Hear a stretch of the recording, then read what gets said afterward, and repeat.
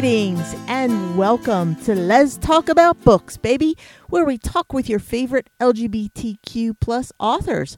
I'm Anita Kelly, and my guest today is Karen Michalson. Hello, Karen.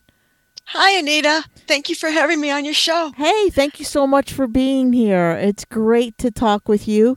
We've never met before, and I was never familiar with your work, so this is really exciting. I'm glad that you're here. I'm glad to be here. Yeah. So let's jump right in and look at what you have going on in the world of literature and writing. And you have a new novel called The Maenad God. Can you tell us about this storyline? Sure.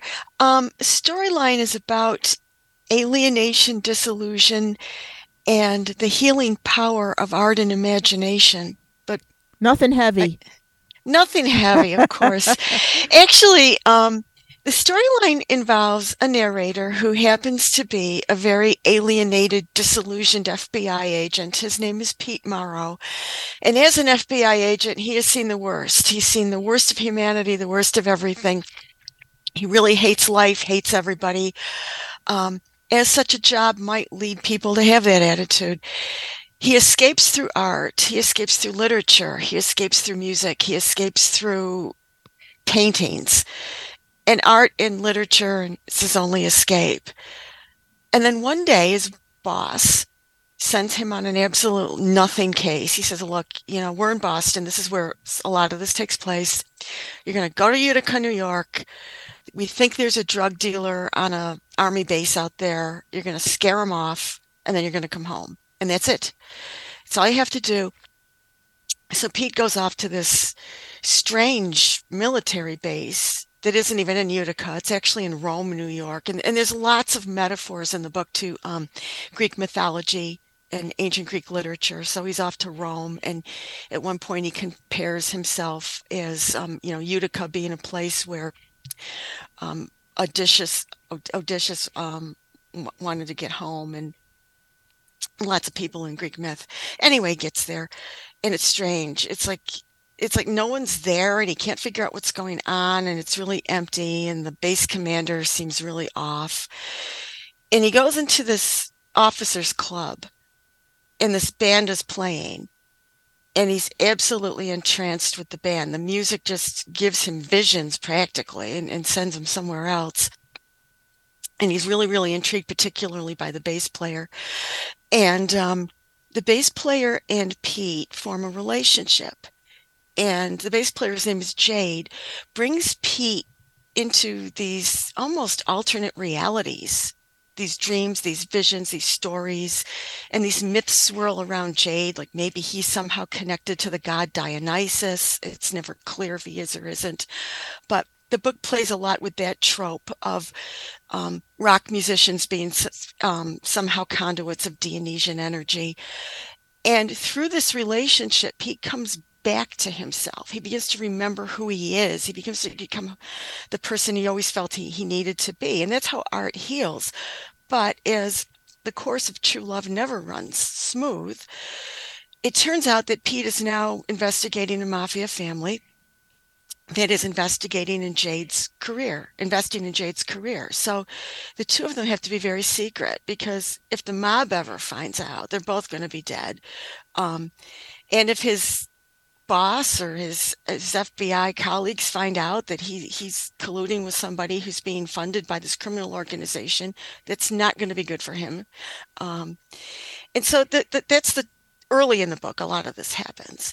And that's the tension that runs between the book. And it's like once Pete finds his love of stories and imagination embodied in this other man, everything gets in the way. And he's got to sort out through the book how to heal, how to be yourself in a toxic society, how to be a person that you know you are and think you are, even though society tells you you're somebody else. And there's a lot of other stuff involved, and there's this huge Greek mythology strain that goes through the whole book as well. So that's what it's about. Wow. That just the thought of like FBI and art in the same sentence is is like they're total opposites. It's such a dichotomy. It's amazing. How did you come up with this like storyline? Um, Well, the storyline kind of came to me. I don't know if I came up with it. I mean, a lot of people have asked me about that. I kind of channeled it, if that makes sense. And that's not a word a lot of people like or appreciate. But here's what happened before I wrote The Maenad's God. I was writing a fantasy trilogy called Enemy Glory, a different book, and I just finished the first two books of it. And I kept getting a mental image of a man playing a four-stringed instrument and sitting on my living room floor. And at that point in time, I really didn't know what a four-stringed instrument was, but as when I wrote the trilogy, I also got these mental images that cohered into a work of fiction. And I felt like this was a character that was going to be part of a work of fiction. But I had to do a lot of research. And because I didn't know what this instrument was, and I didn't play music at that point in time, my spouse took me out to a club and said, "Is it that?" And I'm like, "Yeah, it is. There's a band playing blues and 50s that night, that kind of music." And I said, "Yeah, that's what it is." He said, "That's a bass guitar," because he used to play guitar at that point. Um, and then he picked it up again, and now he plays. So I don't want to use past tense because he does play presently now. And I learned bass guitar and I taught myself music and I got myself involved in the rock scene so I could learn what it was like to be in a band. And that grew into other things. But as I was writing, I really thought this was going to be Jade's story. I mean, he seemed to be like the character that came first. There seemed to be, and it was really odd that I kept writing like, this is an FBI agent involved in this. And I had to do all of this research about the FBI as well. And since it's in first person, I just let Pete, who's telling the story, write the story. And and a lot of writers say similar things about their work too. I mean, I think a lot of times when you're writing fiction, you get into a zone and the stories are just in your mind and you just sort of write them down. And I didn't set out planning all of this. It's like, oh, the mafia's involved. Wow, this is interesting. And oh, he doesn't get along with people at work. And, oh, there's this other FBI agent that's always running to the media for attention that's getting in the way of Pete's investigations. And it just sort of came as I wrote it. So it evolved as you were just like creating. It's like just part of the creative process. Yeah, and that's fun. It's like I remember that, while I was writing, I couldn't wait to find out what was going to happen next because I didn't necessarily know that. Yeah. And I really feel like if the writer isn't surprised, the reader's not going to be surprised. So it's not like I mapped it out and said, this is going to be about this, this, and this. This is who the characters were. This is how they came to me in my mind. This is how the story went. And it really got away from me. I mean, originally it was like over 800-page manuscript. Woo! Yeah, it just kept going and going. And I was having so much fun with it. And then I put it away because it was like way too long. And when I finally took it out again and said, I think I'm going to put this out, I worked with an editor to get it down to it's still a long book, but it's not unmanageably long. Yeah. How many pages is it? In print, it's a little over 400. Oh, yeah, that's not bad. That's, you cut half of the book out. Yeah. And at that length, I can publish it and not have to charge like a prohibitive amount of money on print costs. Yeah. So that was part of it. And the stuff I took out will probably make its way into a sequel because a lot of the stuff, Pete does a lot of commentary about social issues, about how toxic society is, whether creating your own imaginary world is an act of rebellion against a toxic society. And I want to get into that a little more too. And this stuff can certainly come up as inner thoughts in another book. But one thing I'm very interested by is I think lately, especially in the media, a lot of us have been exposed to, I don't want to get too political, but certain politicians that kind of make up their own reality. And there can be a very toxic element to that. Sure. And this book takes the opposite view that imagination in your own reality doesn't have to be toxic. It can be healing. It can be creating the world that in which, if it's a world you're creating in which you can love more and understand more about other people and feel more connected to somebody, that's a Mm-hmm. good thing. And when Absolutely. and when you do that, sometimes the world comes down on you Mm-hmm. and tries to destroy you. And Yeah. that's part of the, I don't want to give too many spoilers away, Okay. but that's part of the tragedy of the book. So what I heard you say was there's possibly a sequel coming here.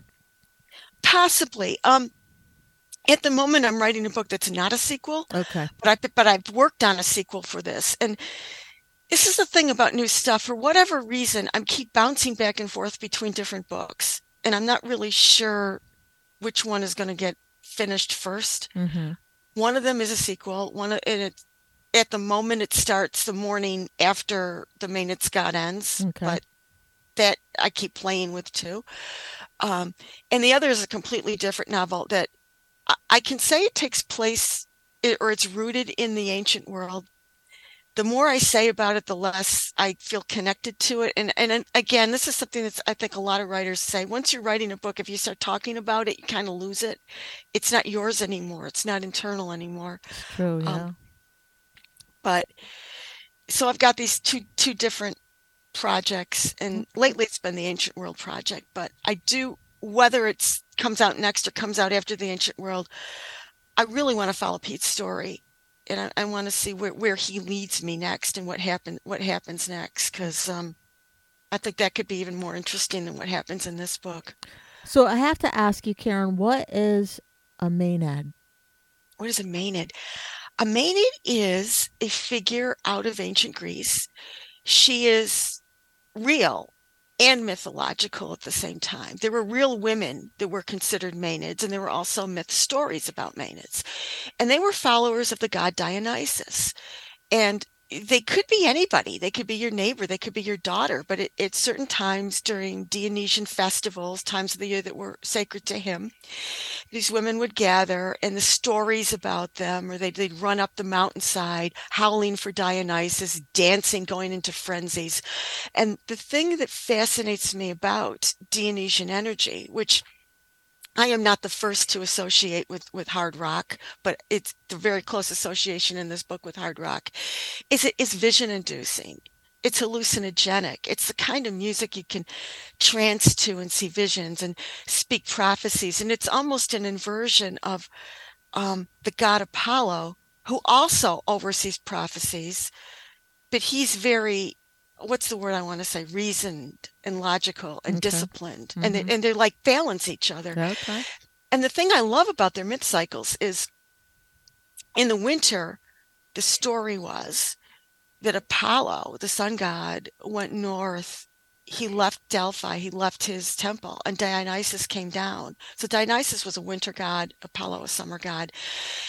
And I've come to believe that these archetypes, for me, have become very important. To me, they symbolize a kind of balance.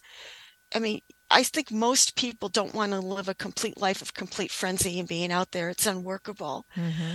But you miss a lot if you really, all you are doing is being very, what do I want to say, Controlled. disciplined, Yeah. controlled. But you put the two of them together, and that's art, isn't it? Mm-hmm. The Yeah. discipline and control and practice it takes to be a musician, Mm-hmm. and then the frenzy and vision you need for the inspiration. You need both of them, and they need to combine, and they need to be. And in a way, Pete experiences this. I mean, you mentioned, combining the FBI with art. Well, one thing about Pete is he's a very, very good investigator.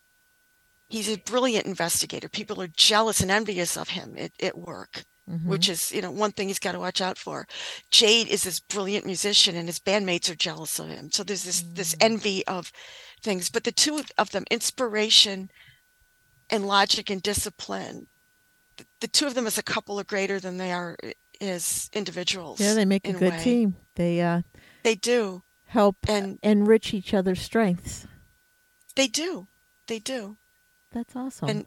And Pete does notice some of Jade's weaknesses too, and the way he addresses them, I'm not going to give away, but they're not maybe as healing as the way Jade addresses Pete's. But Mm. yeah, they belong together. Did you study religion and mythology? Well, not formally, Okay. but I studied literature, Mm-hmm. and everyone knows when you study literature classes, you're going to encounter mythology. Mm-hmm. Um, Religion, I've studied informally. I've gone on reading binges on comparative religion from all over the world. Um, but I keep going back to Hellenic myth because that's what I think speaks to me the most. Okay. So Okay. there's your answer. Yeah. So, Maynard's God has already won several awards, right? Um, Yes, it did has. yeah, it's a lot. Like, did you expect such a wonderful reception? No, so I did not. Um, what a and nice one, surprise. yeah, and I'm really humbled and grateful because what I expected was, well, let's face it, the Maenad God is a literary novel. It is philosophical, it is character driven, it is a bit deep, and it's not a beach book. Yet it draws on a lot of genre tropes. I mean, people call it reviewers have called it psychological thriller because it has some of those tropes. You got the hard-boiled FBI agent trying to solve a murder. Mm-hmm. Um, it is, romantic suspense because you've got this couple that they have to keep their relationship a secret, or they could both be killed. So there's that element of it. There's romance. There's magical realism, which runs all through it. There's a lot of I did a lot of experimentation and research into Wicca and that kind of thing. Mm-hmm. And I thought, people that read literary fiction, and I have encountered this, people that have read this book have said that, yeah, I like it, but they like their literary fiction to be domestic realism. They don't want the magic in it. They don't want the genre tropes intruding. And people looking for a thriller are often looking for a particular formula, and it's not Mm-hmm. formula. So I had no idea this was going to win awards. I thought this is going to reach a really small niche audience that might be drawn to the theme more than anything else. But So yeah, I was yeah, shocked. yeah, People are it's reading this. and well, it crosses over. You said it so many genres that it is, I think, inevitable that it would win all these awards, and that it would appeal to such a diverse audience. I think. Um, Thank you. yeah, yeah, Thank you. that's great. And have you heard from your readers? Like, do they respond favorably to the book? And The people that contact me do. yeah, Nobody contacts me and says I hate the book. that's good. But You know. people like the fact that it's a gay couple and that it's not a stereotype.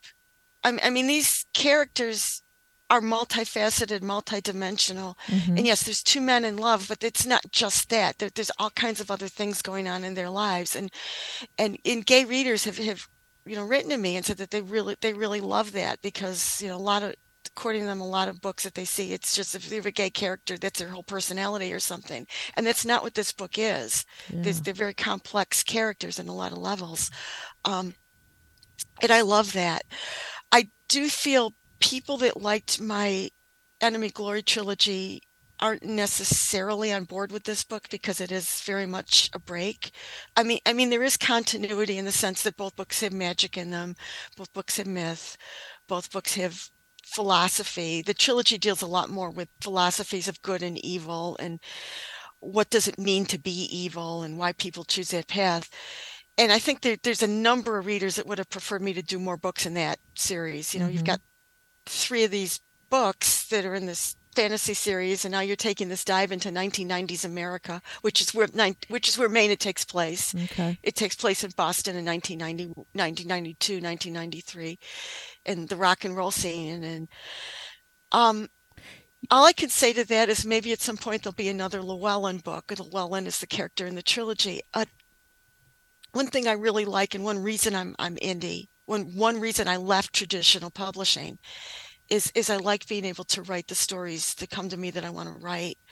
Um, in traditional publishing, they very much want to shoehorn you into one thing. Like Mm-hmm. if one thing is successful, you keep doing that kind of thing over and over to that particular audience. So, I Yeah. get it. I mean, I get it. I mean, people like what they like, and I hope people give this a try. It's not the trilogy, but it has a lot of witchcraft and a lot of myth and magic in it, so it Yeah. might satisfy some. Yeah. And that's why, a lot of authors, when they write a different genre, they'll use a different pen name, right? Because Right. readers, you associate a name with a particular type of book. So it makes sense that you would, use a different name. But you were brave. And I was brave. Is this the time I show my book on camera? well, you can, but this is a video, video only. But Oh, okay. yeah, yeah. So, Okay. where would our listeners find your book? Where would they be able to get it? Okay. You can get it everywhere online. You can get it on Amazon, of course. You can get it at Apple Books. You can get it at Kobo. You can get it at Barnes and Noble online. Um, it's available in some of my local bookstores. Tatnick Booksellers, which is the largest indie bookstore in New England, is now carrying it. Okay. It's also available at Scioto's, and they're located in Douglas, Mass. It's available at the Book Lovers Cafe. They're located in Webster, Mass. And if you go to my website, which is at KarenMichalson.com, there's a page for the Maenad's God, and I list everywhere you can find the book. Oh, And that's great. not even exhaustive. I mean, if you go online and you find someone selling books, you'll probably be able to buy it that way. So, Wonderful. Wonderful. Awesome. And you sent a copy to me, which I appreciate. I have not had the opportunity to read it yet, but it is on my pile of books to read for I sure. appreciate that. Yeah, no, I am looking forward to it. So let's talk about, you've mentioned a couple times now the trilogy that you wrote. And that is comprised of, I think the first one was Enemy Glory, Correct. Yes. and then you have is it Hecate's Hecat's Glory. Hecate's Glory, and then the King's Glory comprise the Enemy Glory trilogy. So what is the premise of this trilogy, and do we see some of the same characters throughout each book? Ooh, that's an interesting question. No, Okay. but but Mm-hmm. there is a theme that came up in the trilogy that kind of exploded in the Maenad's God. So let me backtrack.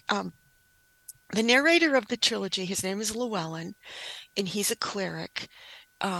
Early in the book, though, he's just a young man who lives in this terrible country. It's famine. No one has any rights. He gets caught up in a situation where he's going to be sacrificed to this horrible, horrible goddess because the people there have no understanding of spirituality, so they think of these deities as horrible, and he shouldn't even be sacrificed. It should be somebody else, and it's just a mess. And went to school with gets him out, and he ends up in this other country called Thriel that's absolutely beautiful. Not Oh. only do people have enough to eat, people respect each other, people have rights, and he's kind of taken in by this family that is, he doesn't know this at first, but he quickly learns that the leader, that the man that's organizing this will soon be the leader of Thriel. And he's trying to repel these invaders that are going to destroy his country. And he becomes really, really loyal to these people. He loves them. He sees them. You're my brothers and sisters in arms. He particularly becomes close to the man's sister. Now, this man is somebody, talk about mental images starting fiction. When I started writing this book, Mm-hmm. my mental image was of this young man with long dark hair being held at sword point by a slightly older man who used to be his friend and is now his enemy. And this is Mm. the man that he's being taken in by. Um, and he would do anything for this family.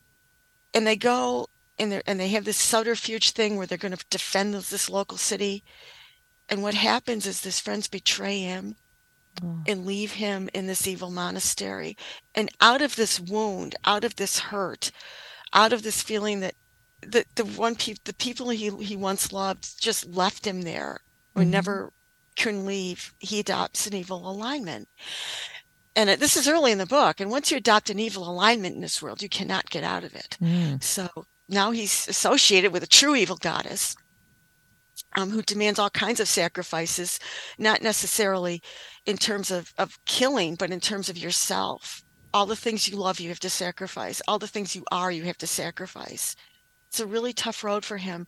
And Yeah. a lot of the book is an extended, it's an epic, okay, it's an epic fantasy. There's lots of wars and battles and political intrigue and all of that stuff you get in epic fantasy. Mm-hmm. But a lot of it is an extended metaphor on what is the self, what do you have to give up to survive, and what is the nature of evil, and what does evil demand of you. And this goes through for the three books. Now, how it relates to Maenad, and I didn't know this until after I finished Maenad, Mm-hmm. there is a musician figure in the trilogy, and he plays the lyre. And I knew what a lyre was. I didn't know what a bass guitar was, but I knew what a lyre was. Um, and his name is Elisand, and he visits the monastery and plays. And it's the music that eventually helps Llewellyn to see his way out of evil. Never entirely. It's a long story. It's a long journey. But I think about that, and then I think, well, I'm doing that in my Maenad too. I Mm-hmm. mean, I have a musician figure who's also helping this FBI agent see his way out of this morass he's in. So I say, in that sense, there's a relationship that I wasn't aware of till I finished the Maenad's God. So Yeah. Art is healing again. it is, Yeah. it is, and it's too bad we don't respect it more. Yeah. Um, Yeah. Right. exactly. Yeah. Uh, while I have a platform on your show, I would love to see all artists respected. Yeah. And it seems to me that the very, very few artists that are very famous and rich can get respected because they're famous and rich. But all the rest of us who aren't, who are also creating and trying to heal the world, aren't always necessarily looked at favorably. It's Mm-hmm. really interesting, but Mm-hmm. maybe that's for another time. Well, yeah, I think you're right, and I think you know, it just speaks to the programs that are cut first in schools, right? It's Exactly. always the arts. We can do without these, and I think there are people who just don't value them or don't see the value of any kind of art. And it runs in so many families when a young person says they want to pursue the arts and their parents are pushing them into something they don't even want to do. Yeah, they'll say It's it's impractical. You can't make a living doing that. Um, yeah. yeah, yeah, it's interesting. But I think um, what is the acronym? It's science, technology. I think it's STEM. Uh, Yeah, and science, technology, engineering, math. yeah, and so Yeah. now uh, many people have um, through their actions and words uh, prompted a change, and it's going to be called STEAM, and the A is for arts. Oh, that's encouraging. Yeah, I love that. yeah, yeah, yeah. It is. I I just hope Steam picks up steam. yeah, yeah, right. I just saw that somewhere. I don't even know where I saw it. But yeah, I was really happy to see that. But so Karen, how did you like come to write fantasy novels? Like, do you read a lot of fantasy? Is that something that you really enjoy? Well, when I was in school, um, I ended up focusing on Victorian fantasy, and I wrote my PhD dissertation on why Victorian fantasy has been excluded from the literary canon. And that uncovered a whole lot of interesting things about the 1870s and 80s and what counted as literature and what didn't and why. And a lot of it was very political at that time, as it still is. And when I had finished delving into that really deeply, and I was between jobs, I had finished my program. I had not been hired by a university yet at that time. I was, sitting at my computer kind of screwing around and just started writing. And then I realized, you know what? I wrote the first chapter of a fiction and it's fantasy. And there's this image that I have. This could be from a fantasy novel. And that's how it came about. I never really said, oh, I will write a fantasy, but it sort of came out that way. That's And I great. think all my books, have an element of magic in them. And Mm-hmm. I love magical realism. And I love the idea of this is reality. This is the hard reality. We can all agree this is a computer or whatever. But if you kind of switch your mind and look at it in a little different way, maybe Mm-hmm. you can see a little wider and you can see stuff that we normally ignore that feels almost magical. Yeah. And it makes life feel a lot more interesting, I Mm-hmm. think. Yeah. Happier, hopeful, right? Yeah. So, you seem to have incorporated all of your roles and experiences into your novels. Um, I was reading that you were a criminal defense attorney in your past life, and you were a teacher of I think it was it 19th century literature, Yep. British, right? British. Yep. And a musician. So it seems like you were able to take all three of those careers and incorporate them into. And it sounds like your trilogy and Maenad's God. Well, I was a lawyer after I wrote Maenad's God. Really? Yes. I here's what happened. I finished school. Mm-hmm. I got a tenure check position. I started writing the trilogy. English departments do not like you writing fiction if you're not there to teach creative writing, and I was there to teach 19th century British literature. So I left and continued writing. And when that image came to me of the bass player, and I had to learn bass, I started learning bass. I formed a band. I traveled, I played, and I was a musician for about 10 years. I did all kinds of things. Wrote music, recorded music, toured, did a lot of that stuff. And then I reached a point, and I'm not proud of this in a way, but we were just talking about, you can't make a living at the arts. Well, I reached a point where I said, look, I have to grow up and do something that isn't the arts. And I kind of sorry I did that. And I left and I went to law school in my midlife. And then I formed a criminal defense practice. And I didn't write for, you know, over a decade. I Wow. was defending people in court, doing trials. But I realized at one point I should be writing. It's what my heart wanted to do. Mm-hmm. And I don't want to say I regret practicing law because I don't. I learned a lot from it. Mm-hmm. And I think I did some good for people, but I think I did it too long, maybe. But Yeah. no, my legal background did not inform the book because it came after. My musical background, yeah. I learned from one thing, like in most bands, everybody hates each other. And I think that really informed the band in my book because the members of that band are all at each other's throats and Wow. aren't happy with each other. Yeah. And I learned a lot about recording and equipment. I mean, one of the things I'm really proud of is all of the musical equipment in this book is authentic to the early 90s. It's the kind of amplifiers, the kind of keyboards, the kind of everything people were using back then, Mm-hmm. and what clubs were like, and That's great. what gigs and breaking down, what sound checks are like. I mean, that all came from lived experience. And That's important to stay true to the era of the book, and all the details. yeah, Yeah. yeah, it was I'm proud of that. That's another thing people call historical fiction because it takes place. Well, it is, and that surprised me too. The 1990s are historical fiction. I Yeah, they know. are now apparently. That's funny. Oh my goodness. Yeah, Wow. I I, would never ever think that. That is something. Oh my goodness. Yeah. That's wild. When I think of historical fiction, I think of like 19th century yep, fiction, right? right, right. Oh my goodness. But I've been told by people that actually, that review historical fiction that anything over 30 years old is historical now. So Oh my God. it's late 20th century American fiction, except part of it takes place in Toronto and part of it takes place in Boston. So I guess it's Canadian fiction too, but Yeah. Huh. I don't know. So who are some of your favorite British authors? Oscar Wilde, I'd have to put up there. Emily Bronte for sure. Um, George Eliot, probably Dickens. Okay. Also, I like Walter Pater very much.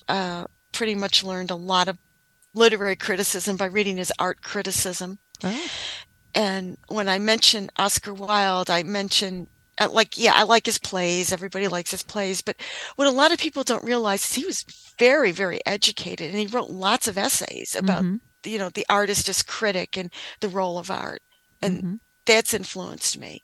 And Yes. in my worst times, De Profundis has gotten me out of my worst times. And it's such a beautiful piece that he wrote from jail. Oh. Um, so yes, I love his humor, but I love his serious work too. He's up there with my favorites. And Yeah. um, Well, I great. don't know. Yeah. That's kind of where my roots are. Okay. Those are great roots. So you said that currently you are working on two things: the sequel to Maynard's God, and a what was it? A An ancient world type novel. ancient world type novel. Sort of. It Okay. starts there, but that's all I want to say. Okay. All right. So, do you have any idea when you might publish those, or do you have a deadline in your mind? I have my own self-imposed deadlines that Yeah. keep whizzing past me. But no, seriously, I hope to finish the ancient world novel this year and Okay. publish it shortly afterwards. Great. Awesome. And all of your books are available on your website, right?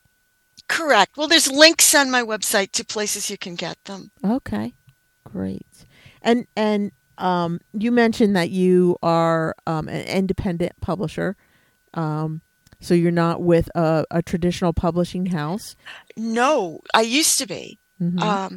A traditional publishing house published the first two books of my trilogy, and then we parted ways because the trilogy is literary fantasy too, as I might have mentioned, and I really didn't want to write formula, Mm-hmm. and they really do want you to do what they want you to do. Yeah. Yep. And that's when I left and went to law school. It's like that to me, that's not what writing is. Mm-hmm. And I love being independent because I can write whatever I want. Mm-hmm.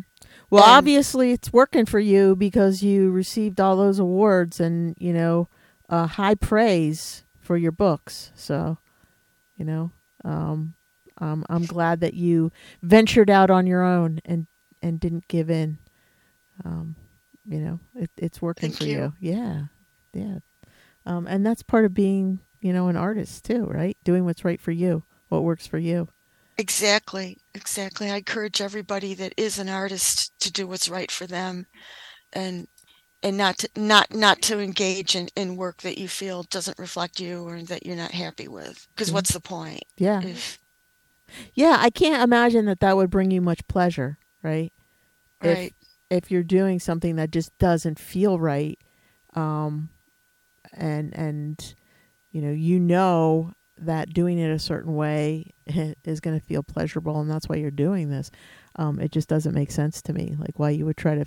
It's like that old adage, trying to fit a round peg into a square hole.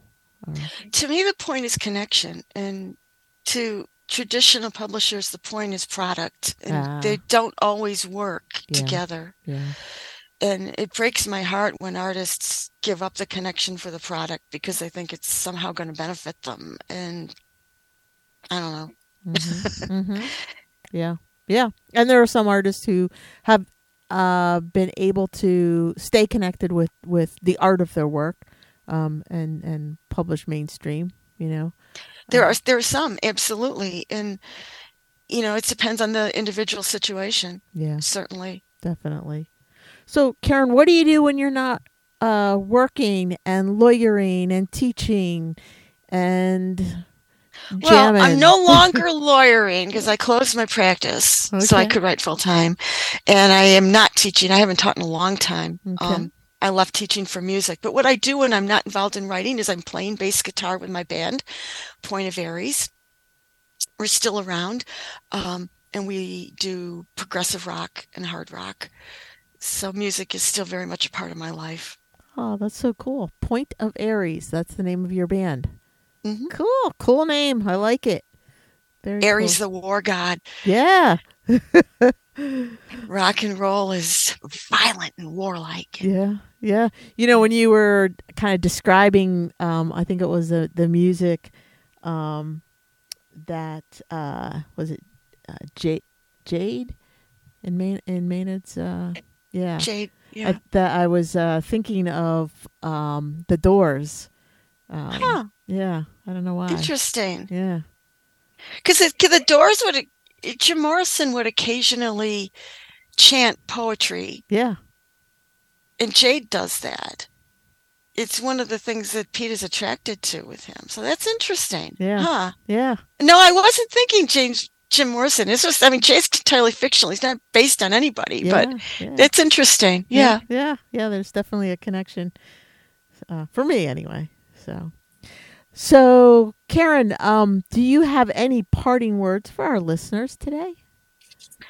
Um, Parting words. Check out my website, of course. Guess I should say that, KarenMichalson.com. But no, seriously, art is healing. Creating your own world in which you're comfortable can often be something healing in the face of the toxic society that we live in. And the Maenad's God does address a lot of that. So I think you might like that story. Yeah, yeah, definitely. And Creativity is love put out in the universe. there you go. And that's the theme of the Maenad's God, one of the themes. Okay. So, All right, that's a wonderful theme, heartwarming, and positivity, good vibes. That's what we need, right? right. So, and listeners, you can look for Karen Michelson's books on her website, KarenMichalson.com, right? Right. And I encourage you to check them out. And yeah, and thanks for being with us today, Karen. We really appreciate it. Thank you so much, Anita. This has been a lot of fun. Yeah, definitely. It's been a pleasure talking with you. So, that's all the time we have for today. I'm Anita Kelly, and thanks for joining Liz Talk About Books, baby. Until next time, may your journey be lighthearted, peace be plenty, and be safe, folks.